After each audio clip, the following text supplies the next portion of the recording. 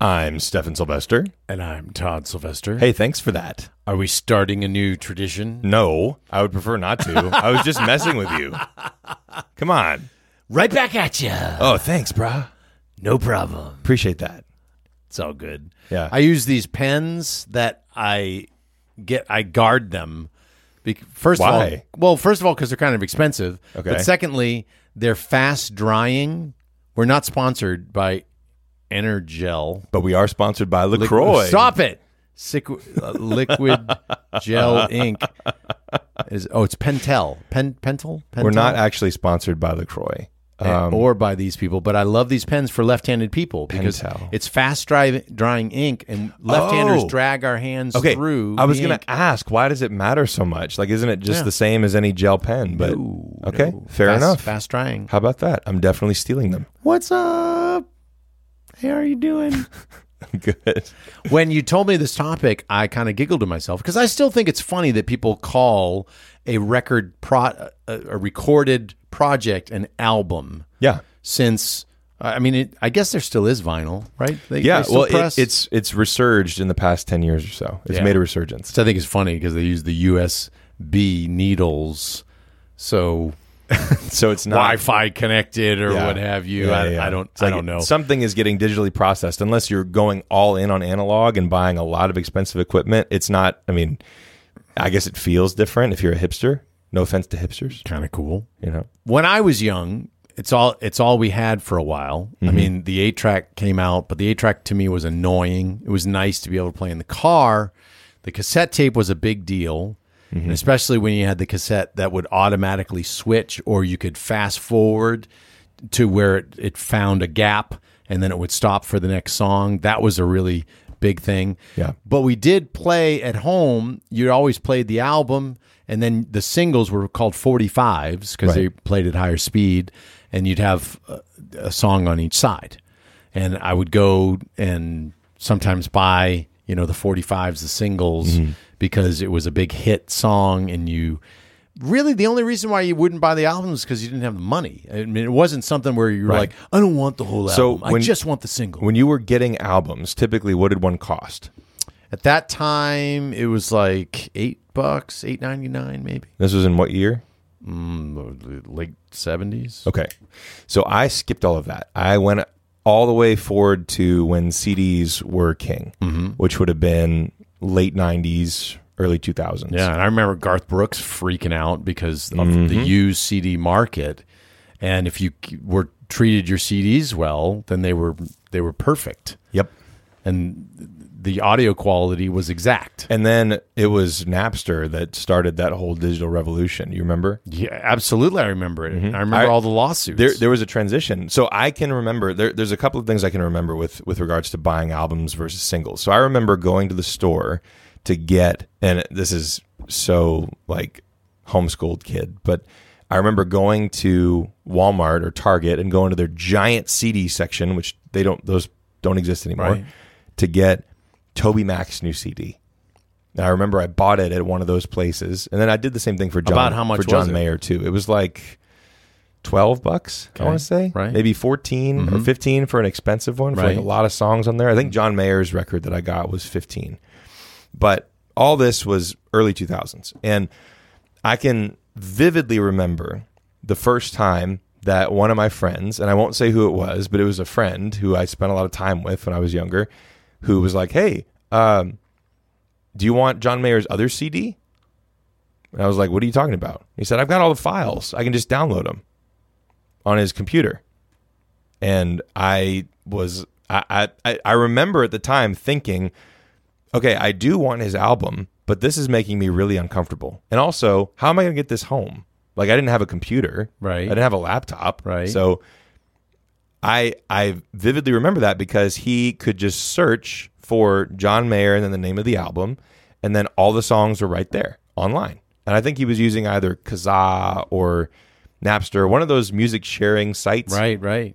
Where the idea was if you bought the CD, then you could upload the songs and then anybody could use them. Yeah. And I will tell you, I had a Napster account, and without thinking about the morality of it, I was uploading songs. I mean, because the way it worked was anyone on Napster could see that you had the song, and when you were online, it knew that you were online.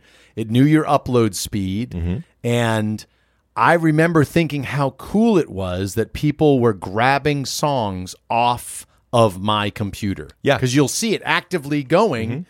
And you're like, wow, it's so cool, man. The music community. I'm part of the music community. But it was cool, right? It really was cool at the time. And no one was thinking about the morality of it, except for maybe, music industry execs who were sweating. We were like, what is going on? Wait. We were just making all this money. Out the window. No. And so when I was thinking about this topic, I was thinking about not just the sales part of this, but the fact that albums and singles and people thinking about music like that has actually driven decision-making in the age of streaming.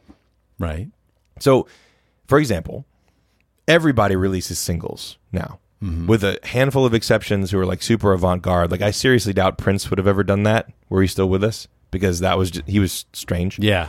So that was not his thing. I mean that as a compliment, by the way. He was a very unique artist.